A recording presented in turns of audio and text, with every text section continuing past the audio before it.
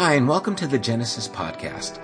I think it's so neat that you're able to join us through this medium, and it means so much to me personally to hear that this has been used to encourage so many of you. It has always been the posture of Genesis to tangibly extend the love of Jesus in various ways, both locally and across the world.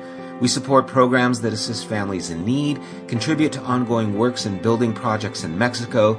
We've built a latrine and cafeteria for St. Andre's School in Haiti, as well as are advancing a food program there that we hope will help feed the children for years to come. The money collected for all these endeavors could have paid for a facility of our own many times over, but instead, we've intentionally chosen to be a mobile community since we began. We now have before us an opportunity to invest in a building of our own. We're not doing this, however, without considering the works we're committed to or even the works we feel compelled to keep doing in the future. But we're asking if you've benefited from this podcast or from anything that Genesis has done, would you consider partnering with us by donating to this work directly at www.thegenesisstory.com. and click on the Building Fund tab. Joshua told the people, "Consecrate yourselves, for tomorrow the Lord will do amazing things among you. Together, let's prepare for an amazing tomorrow." Thanks, and God bless. Today, we are continuing our series on our 40-day challenge of prayer, and we are on day 15. And if you have a copy of the scriptures, turn to Psalm 35. And the theme of today's prayer challenge was contend for me. And we're going to look at this and try and dissect it a little bit. Psalm 35, let's start at verse 1. We'll read verses 1 and 2, and then we're going to jump down to verse 17. Verse 1, Psalm 35, it says, "Contend, Lord, with those who contend with me. Fight against those who fight against me. Take up shield and armor. Arise and come to my aid." We hear these words, and I think they strike a chord with us like, yes, I want God on my side fighting for me. And you can think of different scenarios, even if it's like this building. God, we want this building. Fight for us. Help us to get in there. Or it could be a sickness that you're dealing with. God, fight for me. Bring healing to this. Or a struggle in a family matter. And again, the same idea is, God, I want you to rise up. Whatever it is, there's some kind of persecution at work, some kind of struggle at home. You want God to be there. I mean, if God's on my side, then I'm going to be victorious. That's what we want. This is the kind of thing that stirs us up. And it goes on in verse 17. He continues this theme and he says, "How long, Lord, will you look on? Rescue me from their ravages, my precious life from their lions. I will give you thanks in that great assembly. Among the throngs, I will praise you. Do not let those gloat over me who are my enemies without cause. Do not let those who hate me without reason maliciously wink the eye. They do not speak peaceably, but devise false accusations against those who live quietly in the land. They sneer at me and say, 'Aha! Aha! With our own eyes we have seen it.'" I'm just adding a little something there. "Lord, you have seen this. Do not be silent. Do not be far from me, Lord. Awake and rise to my defense. Contend for me, my God and Lord." I think we can all appreciate that sentiment and that emotion. I think we all can feel what is being written by David here and this idea of, God, don't sleep. Come to my aid in this circumstance. But I got to tell you that going through this devotion today and being at an orphanage yesterday where there were 30 children who are without a home, I am left trying to connect the dots with this reality. Contend for me, God. There are 30 kids, and that's just in this one orphanage, that are without homes. There are thousands upon thousands more. There are children who are being mistreated, sold as property into the sex trafficking, being abused. There are people who are starving. There is so much pain and suffering in this world. And I hear, contend for me, God. And I see this and I think, who's contending for them? And I struggle as I read this because it would be real easy to just say, yes, God is there for us and this. But then my mind says, what about them? And years ago, I was kind of suppressed in trying to seek out answers. I was told that if you doubt or if you question something in Scripture, that it's a lack of faith and that it's not good and that you're supposed to trust God. And they would even use Scripture to help me understand that I wasn't supposed to question Scripture, which always made me think, why would Scripture tell me not to question Scripture? That sounds suspicious. That's just how I think. And so they would say, Proverbs chapter 3, verses 5 and 6, trust in the Lord with all your heart. Lean not into your own understanding. In all your ways acknowledge him, and he will direct your paths. See, don't lean into your understanding. And they would take that to mean that, you just got to trust God and don't ask those questions. Don't seek those things. But then I would ask, but you're using understanding to understand what that Scripture says. So it can't be all understanding. What understanding can we lean into? And what understanding is he talking about in the Proverbs? And this is what goes on in my mind. And when I see a Scripture that says, contend for me, God, and I see 30 orphans who are without home, I say, God, what's going on here and how does this work? Because it doesn't make sense to me.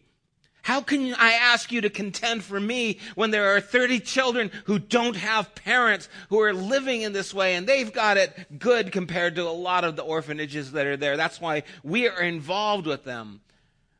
But the struggle that I have in asking these questions, I want to know, God, because it haunts me.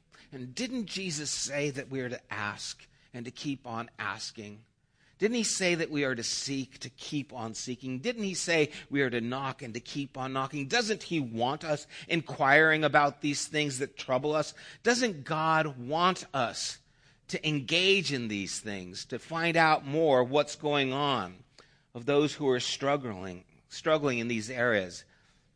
How does God contend for us and not contend for them? Does God contend for them? Or does God just contend for those who believe in Jesus? Does God just contend for the elect? Does God just contend for a few people and then the others he doesn't contend for? He only contends for those who are part of his club. And that was kind of the impressions that I got at some point, is that, if you're in, then you get the God contending for you. But if you're not, if you're just a child in Mexico who hasn't been raised properly, then God's not contending for him. And I'm sorry, but that doesn't ring with me. It doesn't ring true. I have a hard time with these things. And I don't want a faith that is hollow. I don't want a faith that is shallow. I don't want a faith that is feel good. Because what I think happens many times is church has become a place, it's kind of like a crack house. You go to the crack house and you get your fix, and it's like, man, I feel good. I'm all better. I'm good. And then you have to go back next week or whenever. I never use crack, so I don't know how often you go back. But you have to go back, and some of you could tell me, but I'm not going to go there. You go back to feel better again. And sometimes that's what church is. I go to church Sunday. Oh, man, I feel good. I got inspired. God's contending for me. Woo, it's good. But, man, come Monday morning, it's back on my face. It's back struggling. Go back home, and I've got the same problems. And all of a sudden, I've got this I got to get back to church. Why? I got to get that fixed. But we're not fixing anything. We're just using faith like we would a drug to try and help us feel better about the world that is not good around us. And instead of actually dealing with the issues, we just want to escape them. We want to move away from these things because they're difficult for us. In Luke chapter 17, Jesus talks about this. Luke 17, starting at verse 1. Jesus said to his disciples, things that cause people to stumble are bound to come. And that word stumble means pitfalls, temptations, things that are going to harm people. They're bound to come, but woe to anyone through whom they come. It would be better for them to be thrown into the sea with a millstone tied around their neck than to cause one of these little ones to stumble. So watch yourselves. And so now I see Jesus bringing this idea of responsibility to us. That pitfalls, that stumbling blocks, that trials, they're going to come. But woe to the person by whom they come. It would be better for them if there was a millstone around their neck and they were cast into the sea. A huge stone that would just take them to the bottom. And the idea of going to the bottom of the sea in this way is the idea that your soul will never rest. Because in the sea, if they don't bury you or they don't give you the proper burial, your soul was going to just continue in some kind of haunted way. And so this picture that Jesus is painting is one of, boy, if you cause one of these little ones, Matthew's gospel, it talks about children specifically. If you cause one of these little ones to stumble, then it would be better if you were haunted eternally in torment than stumble. So now there's this weight of responsibility that maybe part of this contending is our job. Maybe part of this contending is us dealing with life and with circumstances, but we still need more than us. We need God. And there is this struggle that's going on for us to have to be aware of the people who are hurting people and to trust in the God who cares about these things. And then we find ourselves living in the tension of this world that we live in. And our go-to is to escape, to take that church drug and to get that scripture fix that says God's going to make everything okay, smile. Until you go to the orphanage, until you go to the kids who are starving, until you see the struggle, and then you ask, wait a second. There's still a lot of people stumbling and being objected to these kinds of situations. God, contend for them. And we have to get out of a place where we start thinking about how God is at work, really. Not just how we want him to be.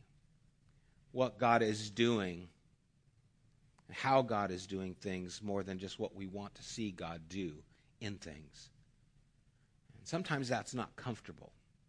Because I want to escape, I want to feel good, I want to know everything is going to be okay, and I don't want to face the problem, right? We do that in relationships, or maybe is it just me? You know your wife's upset with you. You can see it on her face, in her eyes, in other ways, maybe words. And it's like, well, if I go there, it's going to get messy. So, let's turn on the TV. Hey, hon, you want to watch TV? Huh, Modern Family's on. That's funny. Let's watch a comedy. Let's break the ice. Let's make things easier. Why? Because I don't want to address the problem. I want to make it easy. I don't like suffering. I don't like contention. I don't like the struggle. And so what we want to do is use scriptures like this in Psalms where God contend for me is to say, God, you're just going to do it and I don't have to worry about anything. But that's anything but what we see in David's life. It doesn't mean God wasn't there working. What it means is God was there even as these struggles were taking place. There's an old British parable that I think is very illuminating. It talks about this village where there's this young woman and she gives birth to a young girl, and just a few months after the girl was born, she dies. And the mother is devastated. The mother picks up the baby and she wraps her up in linen and she wraps her up around herself and she's holding her next to her, and she goes from faith healer to witch doctor to medicine, house to house, trying to find, can you help me to resuscitate my daughter? Because I cannot bear the pain that I am living in. I cannot live this way. Can you help me? And as she goes, she's hearing, no, sorry, we can't do that. I can't do that. And then she goes to one home, and the person says, I don't know if it's true. I don't know if that person is even really there or alive still. But I heard that there was a wise man who lived up on the mountain who could actually help you with the death of your daughter. And he lives up by a lake in a remote part, and you have to find him, but I've heard that he can help you. So the woman takes off, and she goes up, and after a few days, she finds this small little hut, and it's there by this crystal clear lake, and she goes, and she knocks on the door, and the man opens the door, and she just begs him. She goes, I don't know if you are the one that they've said can help me, but my daughter is dead, and I cannot live like this. I need to know if you can give me my daughter back or if you can help me. And the man is just moved by her sorrow, and he invites her in, and he says, I'm the one they're talking about. Come in. And he gives her something to eat. And then he tells her, what you need to do is you need to go back into town. I'm going to make a potion, but I need from you a handful of mustard seeds that come from the person whose life has not been touched with the black tragedy that you are facing. Someone's home who has not been afflicted with this dark despair that you're going through. Bring me back those seeds so I can make this potion to help you. So the woman hurries back, and as she gets back into town, she goes from door to door to door, asking anyone, but she cannot find a single home that has not been touched with the pain and suffering that she's feeling. But what happens is, as she starts to hear the sorrow from other people, and as she starts to talk about her own sorrow, she starts to deal with the pain and the loss of her daughter, and is actually able to move on with her life, even though now it is without her daughter. And what I love about this story is this man does not give her this, I'm going to make everything better, your daughter's going to be with you, everything's going to be good, no problems, that's how it is. But he doesn't leave her without hope. She moves forward, and as she starts to uncover that life is filled with these kinds of problems, with these griefs, she's also able to share about her grief and recognize that even in this grief, there is something that we have together. She's actually able to move on with her life. Where she was able to speak of her own problem, she was then able to truly mourn and truly deal with her pain, and finally be able to let her child go, even though the pain was still there.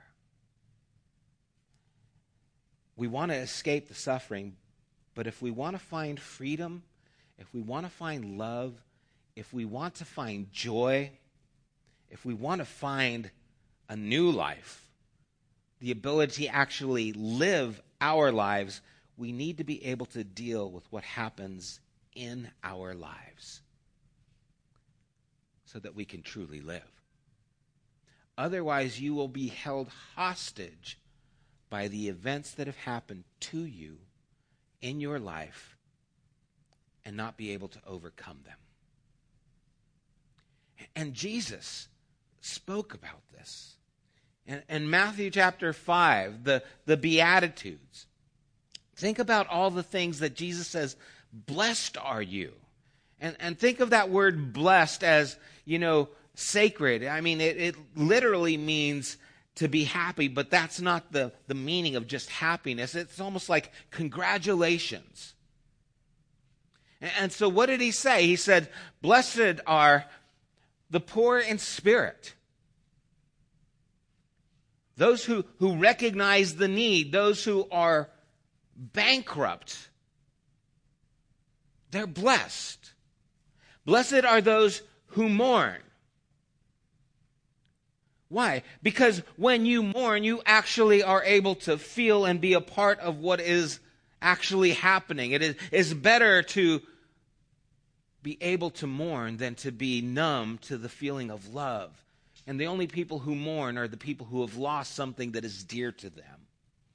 And so you're blessed if you mourn. I know it doesn't sound like an inviting thing, but do you see that this is actually healing for us? To be able to mourn. When someone hurts you, to be able to say, I hurt, to be able to cry about it, to be able to deal with it instead of pretend it didn't happen. Instead of moving on like I don't care, it doesn't matter, to actually be able to say, yeah, this happened and yeah, this hurts and I've had a good cry time and time again because of it. Jesus says you're blessed. Congratulations. You mourn. How do you feel about that? It strikes us. Blessed are the meek. This is someone who does not take the ability to be strong, but actually controls themselves. They're actually governing themselves. Someone who is limiting themselves. That's what the person who is meek is. A person who has strength, but it's under that kind of control. Those who hunger and thirst for righteousness. If you're hungry for something, it means you're lacking it. Hunger is something we are familiar with. I hunger for food every 10 minutes. You know, we ate some amazing tacos after we visited the orphanage. And after, I had this tacos and I had this fish soup. If you're not into fish, you won't appreciate it. But if you are, it's amazing. If you go with us someday, you'll experience it too, because we go there every time when we're done. So I had this, and I was full. I was stuffed. But then we went to the bakery down the street, the Panderia, and they had this donut that had vanilla pudding in it. Not a little. It was like a whole cup of vanilla pudding in this donut. I didn't bring one of those home. I brought other things home because it was too messy to bring home. So I had to eat it, and I did. I hunger for things. You see it, and man, I'm hungry for that. I want that. But blessed are those who are hungry, who are thirsty for what is right. Those who see the world as it really is, but know what the world really should be, and who hunger for that change, hunger for what is right. Then you're blessed. See, it's not blessed are those who are happy. Blessed are those who everything is going well. Blessed are those whose lives got it all together. No, blessed are the ones who are able to see the areas that are in need in their own lives. The merciful. Again, those who are merciful means those who have been abused. Think about it. It's not just, good to be merciful. If you have to be merciful, you're usually on the wrong end of someone's stick, right? Blessed are you if you show mercy. The pure in heart, they will see God. The peacemakers, again, here's one. If you're in an area where you have to make peace, that means you're in a place of hostility. Jesus says you're blessed. Blessed are those who are persecuted because of righteousness, for theirs is the kingdom of heaven.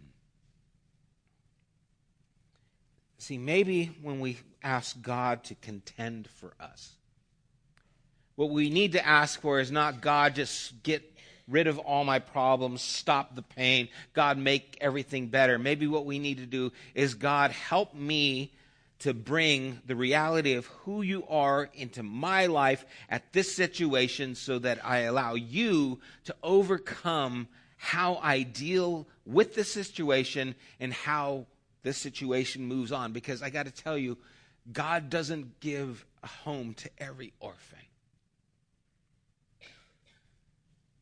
It doesn't mean he doesn't care. But what he wants you to do is care. And he wants you to cry for the orphans. And he wants you to struggle for the children who are without food in Haiti. And he wants you and me to take on this task of being who he is in this world through you and me. And he wants to contend for those people, just like he contends for you and I by giving himself for us on the cross. You see, God did contend for us. God did fight for us. He's not absent. He's not distant. But it might not be the way we've been taught. It might not be so easy. It might not be so fun. It might actually be in the real world that we live in that he shows up and wants to show up in our lives. Paul tells Timothy in 2 Timothy chapter 4, verses 6 through 8, he says, I am already being poured out as a drink offering, and the time of my departure has come. He's saying, I'm going to die. Okay? I know, this is a nice, cheerful Sunday morning talk, right? I have fought the good fight. I have finished the race. I have kept the faith. Henceforth there is laid up for me the crown of righteousness, which the Lord, the righteous judge, will award me on that day, and not only to me, but also to all who have loved his appearing. You see, Paul is not saying, God has contended for me and I'm going to be delivered. He's actually saying, hey, I'm about to die, but I have lived. You see, it was Mark Twain who said that most people, let me get the quote right. People die at 72, but they stop living at 27. And I wonder, when Paul says, I'm ready to go, I have fought the fight, he's ready to die because he has fully lived. Because he's been connected to the God who actually does contend for him. The God who actually has been for him time and time again. But you see, Paul's battle and Paul's area of contention wasn't just for a comfortable life. Paul's area of contention is for a life of meaning.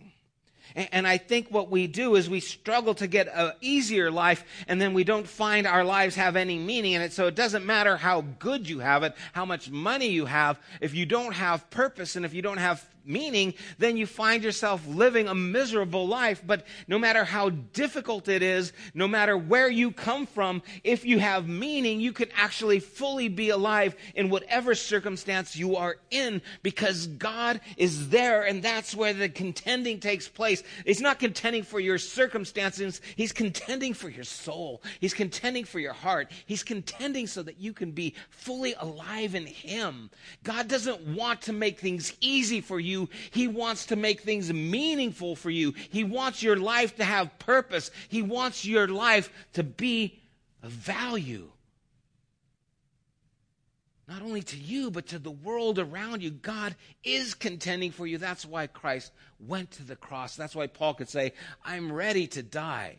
I've been living in prison. I've been beaten. I've been treated terrible by people who are inside the church, outside the church, those who are Gentiles, those who are Jews. Man, I've been wrecked in the ocean. I've been beaten 3 times. I mean, you can name it. I've gone through little things. And he says, man, it's been good. I fought the fight. Because he's fully alive. I don't want to die at 72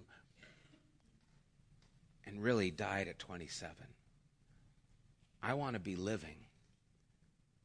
And I want you to know that God has contended for you so that you can fully be alive. That God has contended for us, that your life and my life can have meaning, is valuable to him, but not valuable just so you can have it easy. Valuable so that you can now contend for others.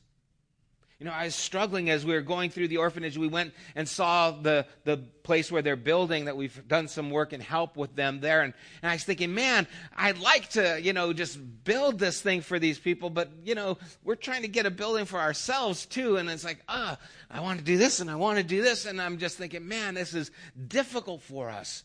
But at least someone is contending to try and get something done. And we're not the only ones working with this orphanage, thankfully. But you see, it takes all of us to make a difference. It takes all of us to be a part of this work that God wants to do, to have an impact on the people in our community, or the people in Mexico, or the people in Haiti, the areas that we're working, the homeless that are here in Upland. I mean, if we're going to make an impact, we have to work together and recognize that this is now our contending. That I want to contend for these 30 kids that are in Mexico. Why? Because God is contending for them. And I'm going to do what I can, not just to make their life easier, but to bring meaning into their lives. Because I got to tell you, their lives are much more difficult than probably everyone's here. But you know what? Most of them, probably because they're children, and Jesus said we need to become like children, are probably enjoying life than most of us here. Go figure. And so may we have the conversation with our own pain and our own sorrow. May we have those reality checks to see that what we're really needing isn't for things to be better for us. What we're really needing is to make life better for others.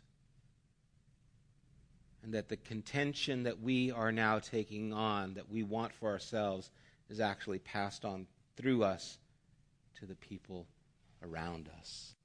So that we, like Paul, can say, we have fought the good fight, we have finished the race, we have kept the faith.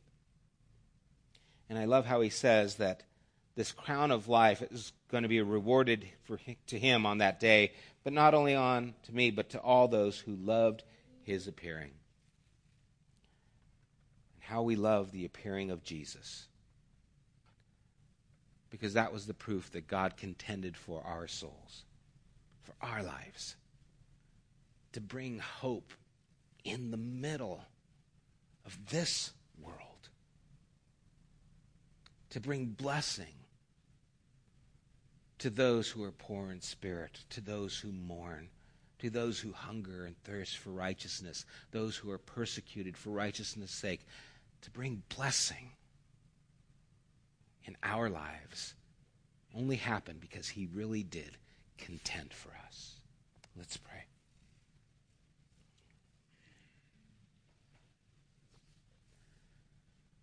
Father, I want so much to be a person who has a genuine faith, and not a faith that is sedated by culture and circumstances and comfort. I want to have a genuine relationship with you that shows up everywhere in my life, not just on Sunday mornings, that shows up in the struggles at my home, that shows up in the struggles at my workplace, that show up in the struggle of my physical condition, that show up in the tension of my relationships with my children or my spouse or my family or my friends, that is real for the children who are at that orphanage as it is for me living here in Upland, California. Lord, I want a faith and a relationship with you that I can lean into and not have to stay away from questions, not have to ask you, what does this mean, or why does this seem unfair? To not be afraid to present to you all those doubts that I have, all those concerns that I have, all the shortcomings that I see in my life, all the inadequacies that I see in our church and in our community, in our country, in our world, to not be afraid to come before you with all these things and say, God, why is this like it is? What is going on? How am I supposed to make sense of this? and of you being a God of love. God, how do I live in this tension and to find you there? And to find you giving me hope there. To find that you've been there speaking to me. Maybe what I've been doing is running away from the pain instead of recognizing you there in it, wanting to work in me and bring healing. And so, God, I pray you would bring healing in this room with those who have struggled in these areas or other areas, who have been hurt, who have been injured, who have been wounded, and have numbed themselves to those things, maybe even in religion, maybe with alcohol, maybe with drugs, maybe through other areas, have numbed their lives because they don't want to deal with their pain. God, may we not use you as a drug that brings just a numbness of life. But may you expose the hurt. May we truly mourn. And may we find healing. Because you have come to set us free. Free from our ignorance and free from these areas that we have hidden in for so many years. God, be real here, now, where we live. In Jesus' name, amen. I want you to know that I am not here to try and answer all your questions.